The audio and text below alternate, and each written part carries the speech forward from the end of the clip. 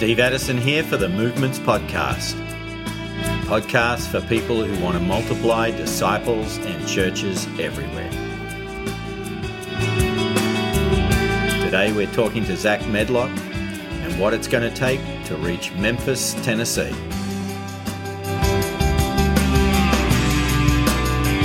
I started to train, and we saw a few people come to Christ, not many. But around that time, I started to become friends with a guy named Ron Surgeon. We had gone to Honduras together and just started to hit it off. We realized that we were both reading the book T for T at the same time, and two different people gave us the book or told us about the book. We were reading at the same time. We were just really excited about what we were learning about CPM and CPM, church planting movements, was so new to me. Didn't really understand it, but I knew that I liked what I was reading and I wanted to see God move. I've been reading Acts at least once or twice a year since I was probably 18, and my whole life I've wanted to see a movement of God. I've wanted to see things that happen in the book of Acts happen in my backyard, and had never seen anything like that. Honestly, I can look back and think most of my high school and college years, I looked at the Bible and just looked at the Christianity in the Bible and Christianity around me, and Christianity around me was really dull and boring. It wasn't exciting. I wasn't seeing God move, but I wanted that. And Ron and I saw that in the book T for T, and that excited us. And really, we became instant close friends because of this passion that the Lord was stirring in our hearts. Well, in July of 2012 was another very important part of my life. We heard about this training, a 4-day training in Houston, Texas, with Inkai and Justin Dell and Steve Smith and Ron and I and 3 other guys. We went down to Houston, Texas for a 4-day in-depth T for T training. And we were trained in these kingdom principles and the how-tos and more things that we needed to see a movement of God and see multiplication and see fruit. And maybe the most important thing that happened that week in my life was that I got to share the gospel with a kid on the side of the road that one of the guys we were with, he turned the van to the side of the road and picked up this kid. We shared the gospel with him. Wait a minute. So you're at the training. Yeah. At some point you're driving along the road and you just spot someone. Exactly. This is John Sager. Yeah. Literally, we were all so hungry to share the gospel. So you spot this guy. What happened next? Well, John Sager pulls over the side of the van, and we're like, John, what are you doing? He said, "There's a kid on the side of the road. Let's see if he needs a ride." And I was in the very back seat laughing because I'm thinking, if this guy gets in the van, we're going to attack him with the gospel. I mean, we had just got out of this really electric meeting, this conference where we were all so convicted of just sharing the gospel once a week or whatever. We were like, man, we've got to share. We've got to get this word out. So within, this kid gets in the van, which is a miracle because we are a bunch of big, scary guys. Ron is he had huge dreads at the time, and we had a guy that was actually like an ex-con or something. He had tattoos, like a bodybuilder in prison, bald head. And what happened when the kid how old is this young man? He's 16. His name's Randy. He was walking home from a baseball practice, and his mom didn't come and pick him up. So it was the first time he ever decided to walk home, and we picked him up within the first few minutes of him deciding to walk home. He had a 5-mile walk, and it was a total God thing. He gets in the car, and within just a minute of small talk, John says, "Hey, Randy, you see that guy in the back with the beard? That was me." He said, "He's got a story he wants to share with you." I'm laughing. And I share creation of Christ, just a way to share the gospel. I shared it in about 5 minutes, really quick version. And by the end of getting to Christ, by the time we got to Christ, we were in his apartment complex driveway, and he said, "Thanks, guys, but my dad is a Christian, or says he's a Christian, but he left our family 2 years ago, and he lives 45 minutes away from me, and I haven't seen him in 2 years." Mm-hmm. And so really his dad had burned some, just really hurt the name of Christ in his life. And so you could tell he was emotional over that, his dad leaving his family. And we just loved on Randy and asked what needs he had, how we could pray for him. He said his family was really struggling financially. It was a single mom raising 4 sons. And he had 3 little brothers. So we actually prayed for him and gave him some money there to give to his mom, and said, "Give half of this to your mom." So we prayed for Randy. He was teared up, and he left. And right before he left, I wrote down my name and number on a card. Said, "Randy, if you ever want to talk more about Jesus, and if you ever need anything, just give me a call." Mm-hmm. So he gets out of the van. We pray for him, and in the van again, we just said, "Lord, would you just open up the doors of this house?" And we actually started to pray for a house of peace. And this is the first time I'd ever asked God to give us a house of peace. And I don't know why we were praying these things, because I never had any precedent to pray the things that we had. So we left the parking lot, and within about 3 or 4 minutes, I get a phone call from Randy's mom. She is from Argentina, I believe. She had a thick accent. She was just concerned about who are these men who picked up her son. She said, "Who are you?" And she just wanted to know who we were. And I was waiting for her to mention something about the money that we told Randy to give her. And she never said anything about it. We were like, "Man, that dude just took the cash and ran." So she just said, "Okay, I'm just very concerned. I've told my son never to be, to ride with any strangers. And but thank you for bringing him." And we said, "Oh, yeah, no problem. Thank you so much." And we hung up. We hung up and we prayed, because again, we just prayed. Man, we prayed so much that day. And we got to the hotel, and about 10 minutes later, and about 5 minutes after we get to the hotel, I get another phone call, same number. And I pick up the phone, and she says, who Randy, he gave me this money. Who are you guys? Mm-hmm. Why would you do this? And she was just so confused. Why would we give her this money? These random guys pick up her son and pray for him and give him this money. And so it was so funny, Steve. I said, "Guys, she's on the phone," and they all huddled around the phone. We're in the hotel room, and there's like 5 heads surrounded around this phone, and we're all listening in. And it was just it was such a neat time. But she, we said her name was Miss Edith, and we said, "Miss Edith, we know about your husband who left your family. We prayed for your son and your family, that the Lord would give you strength, and we just wanted to bless your family. God has saved our lives, and the least we could do is be a blessing to your family." And she just starts to weep over the phone. And so long story short, we asked if we could take her family out to dinner 2 days later. And she agreed.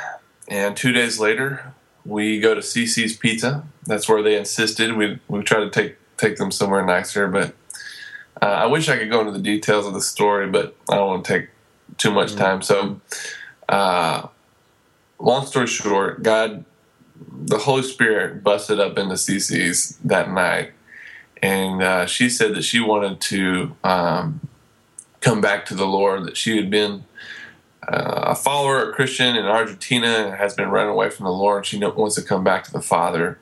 And she repented in tears in Cece's Pizza, and her son's watching their mom just weep and in need for Christ. And Randy gave his life to the Lord. We walked outside. People were watching us, and Cece's were crying, and it was just a really powerful time. We walked outside. We all got in a big circle and prayed and rejoiced. And someone at the table had mentioned baptism to Randy. Randy said, "Mom, can I be baptized?" And she said, "Absolutely." And we hop in the vans and our rental van. We drive to their apartment complex.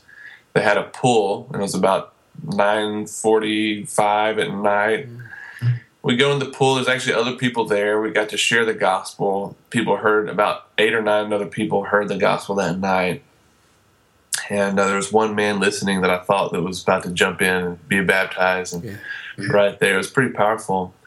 And I baptized the first person ever, Randy. That was in July 2012 at about 10 o'clock at night in Houston, Texas. And when I was baptizing Randy, it was like the Lord, it was so slow motion. It was like the Matrix. And the Lord was saying, "Zach, you're going to do this for the rest of your life. You're finally understanding what it means to make disciples." And also, the Lord had taught me about houses of peace, and that whole family said that they wanted to follow Christ. And 2 weeks later, I get an email from Randy's 14-year-old little brother. And he says, "Zach, my brother is a completely different person, and I've decided to follow Jesus as well." And so we left Houston with more faith than I've ever had in my whole life, Steve. Just so much faith. I look back, and that was one of the best rides of my life, from Houston coming back to Memphis, knowing that I wanted to see what we had experienced there in Houston every day in the Memphis metro area. And within just a few months, my heart just grew so much for the city of Memphis, in the Memphis metro area of 1.4 million people. And Ron and I, we were just training from July 2012 to November 2013 when we had our first mid-level. And between July 2012 and November 2013, we saw 90 groups started. Somewhere around 150 professions of faith. We saw about 90 baptisms. And we saw all the way up to the 4th generation believer. What do you mean by 4th generation believer? We saw someone come to Christ and baptize, who led someone else to Christ and was baptized, who led someone else to Christ and was baptized, and who led someone else to Christ who was baptized. Steve, I'd never seen anything like this. I mean, this was just so new. It was so exciting. Ron and I, we were getting, after just a few months, it was a normal thing to text each other and say, "Hey, someone else came to Christ," or "Hey, someone else, shared the gospel." That it was an amazing time, and it still is an amazing time. We're still things have changed. We went from just getting excited when people were sharing the gospel to getting excited when people were professing faith, to getting excited when people were baptized, to getting excited when people who came to faith were baptizing others. And it was happening. We were starting to see acts happen in the Memphis metro area. And really, we were starting to see God's kingdom come. Well, November 2013 was another really important part for us. We went to a mid-level in Austin, Texas, and we're with about 20, 30 other practitioners. People have been putting this work to the test in America for the last year to 2 years. And we were with people of our passion, and they were our friends. We were instant family. It was one of the best weeks of my life. I mean, I remember that time like it was yesterday, just being with some coaches, people that have seen movements. They invested in us. and started to just pour into us, because the Lord was really starting to move in Memphis, and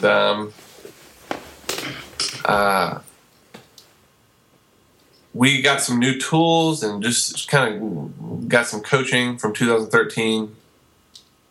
In November 2013. In 2014, we focused more on generation growth, and we also realized that we needed to aim for healthy church.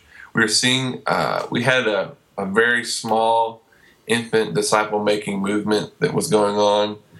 I don't even know if you'd call it a movement, but we saw a lot of new believers in baptisms and some gym growth.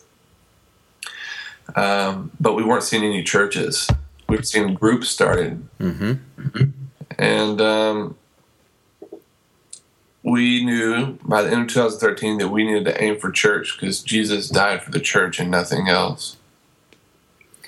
He didn't die for small groups or cell groups or anything like that. He wants to see the church be the church. And so we knew that we needed to aim for a healthy church. So how did you do that? In 2014, we started to gather as many of the newer believers we could and help them form into a healthy church. And that was just a big mess. We saw a lot of the groups that had started fade out very quickly. And we kind of started from scratch almost, Steve, in 2014. A lot of the people that have come to Christ since July 2012 and 2014, they assimilated back into local churches, because that's kind of what we were. That was kind of really the only option we gave them. But what we decided to do is teach people to obey Christ that helped them get towards church function as well. And so we wanted to see community started. And so that's what we intentionally did. We saw a few households come to Christ. We just started sharing the gospel more and more in our life. It went from once a week to 3 to 5 times a week, to many weeks, 10 times a week. We knew that we needed to sow the seed more, to see more people come to Christ, to see communities started. So we just started with aiming for what we call Field 4, which is a fourth part of the kingdom growth plan of church formation. So in 2014, we set a goal in January to see 12 churches started. And I've never seen one started, Steve, not one. And but we had precedent that we could see way more than 12 churches if God wanted to, but we set a goal to see 12, and by October, we saw 18 churches that had started. Mostly with new believers? Every single one of them was with new believers. We saw about 60 people baptized in 2014. So we actually had less baptisms in 2014 than 2013. But we had more churches. And the growth and the sanctification was happening a lot more quickly for these newer believers because of the church and the community part missing piece, that piece that was missing in 2013. So that was an exciting time. In 2014, I personally started to focus on students at the University of Memphis, and I knew that the University of Memphis was the largest university in the Memphis metro area, and someone that needed to be on campus, and we needed to get something started there. Mm-hmm. So in the end of 2013, I started to have my eyes on U of M. I walked on campus by myself, didn't know a single person on campus, and I asked the Lord that morning, God, give me a person of peace, give me a platform, a place to start training some believers.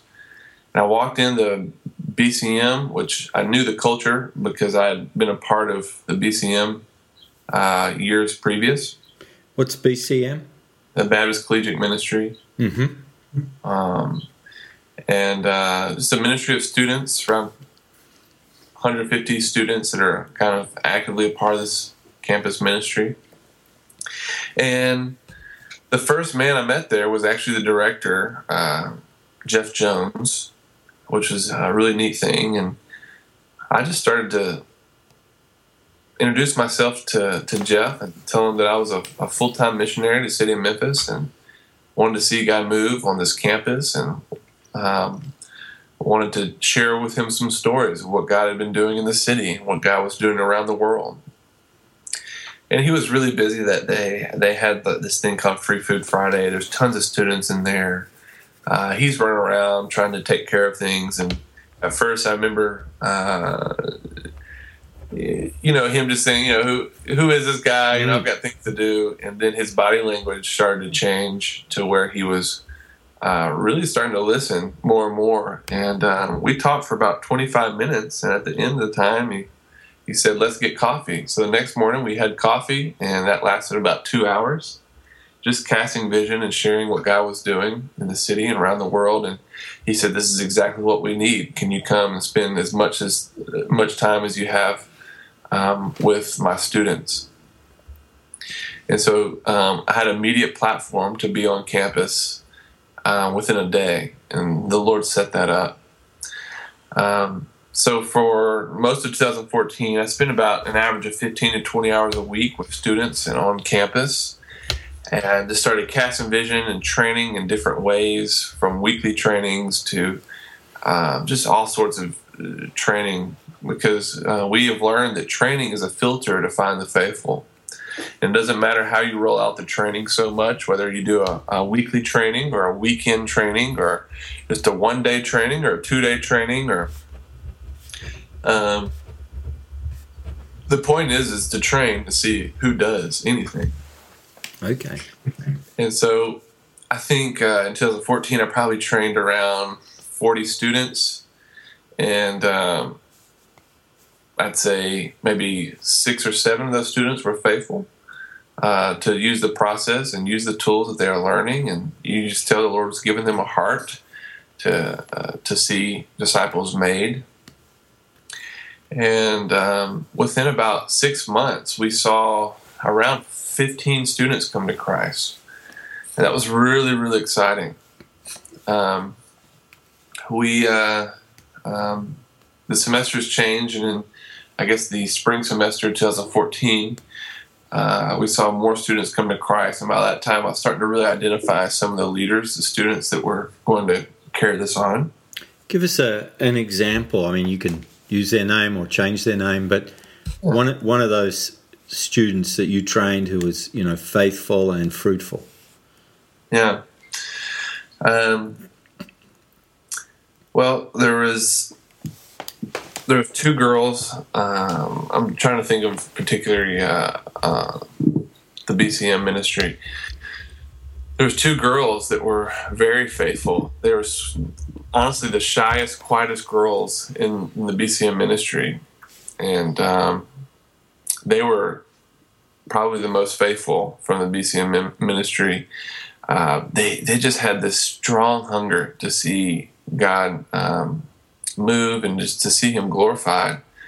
They loved God, basically, and you could see that in their hearts. And they were best friends, still are, and they started to use some of these principles, and they got to lead a Chinese to Christ and a Japanese person to Christ. And man, they were just so excited about what God was doing. They started to share the gospel more and more.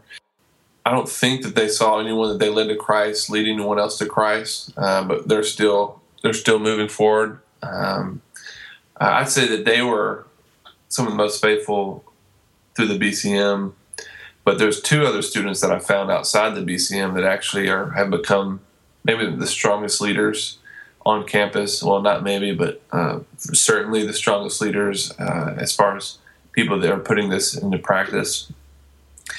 And these two guys, just different ways that I ran into them and met them. But I started to train them. They were very new believers. Started to train them, and they immediately started to share the gospel and use everything that I was giving them. And this was sometime in 2014. I can't remember when I started with these guys. I think around January 2014.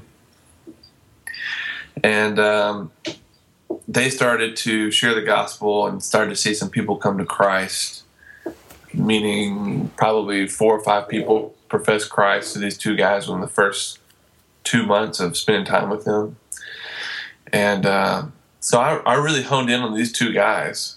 The girls I couldn't really hone in on because I didn't want to spend my time, with these girls. And so that was kind of difficult because I had to really train them in a group setting. But the guys I could spend more time with, and I did.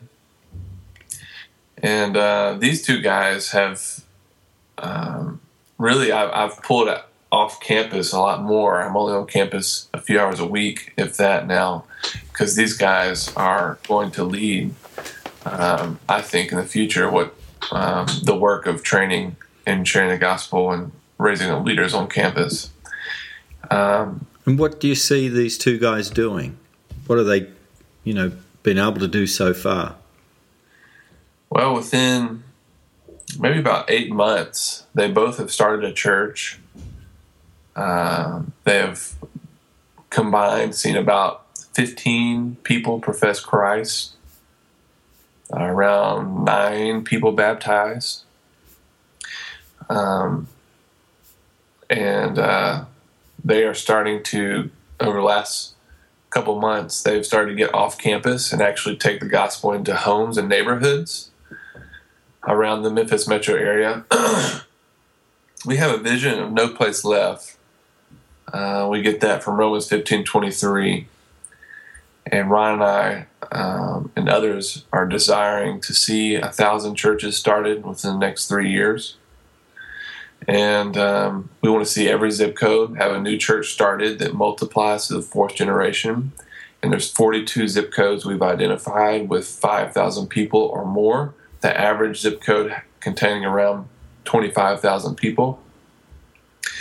And we would like to see a 4th generation stream of churches in every zip code. That's 42 streams of 4G church. So this is broken out of just university students now, and it's going into the wider community.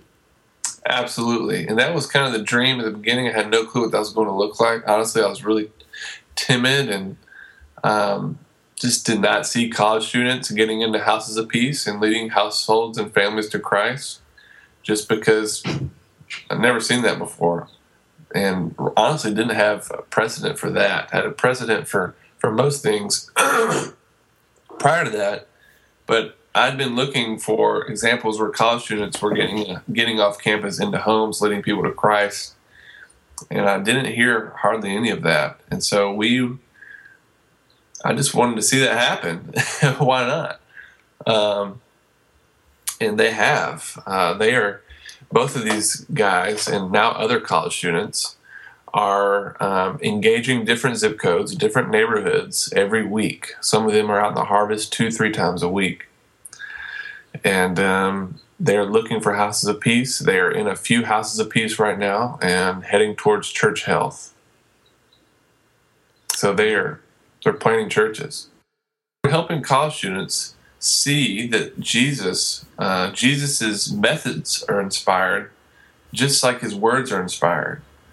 And so Luke 10 has been one of the most important passages for us to understand. And so when a college student understands that they can go 2 by 2, house to house, looking for a house of peace,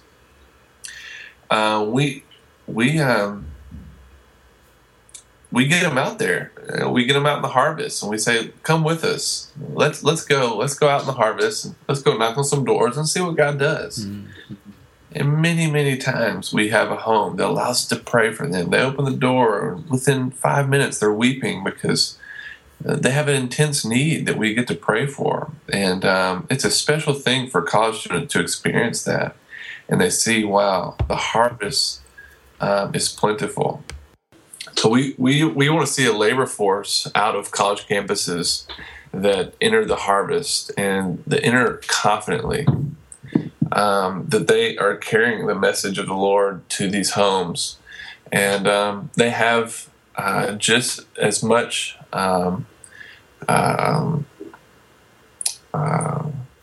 commanding, commissioning, ordaining as anyone else does to go and share the gospel with families and start churches.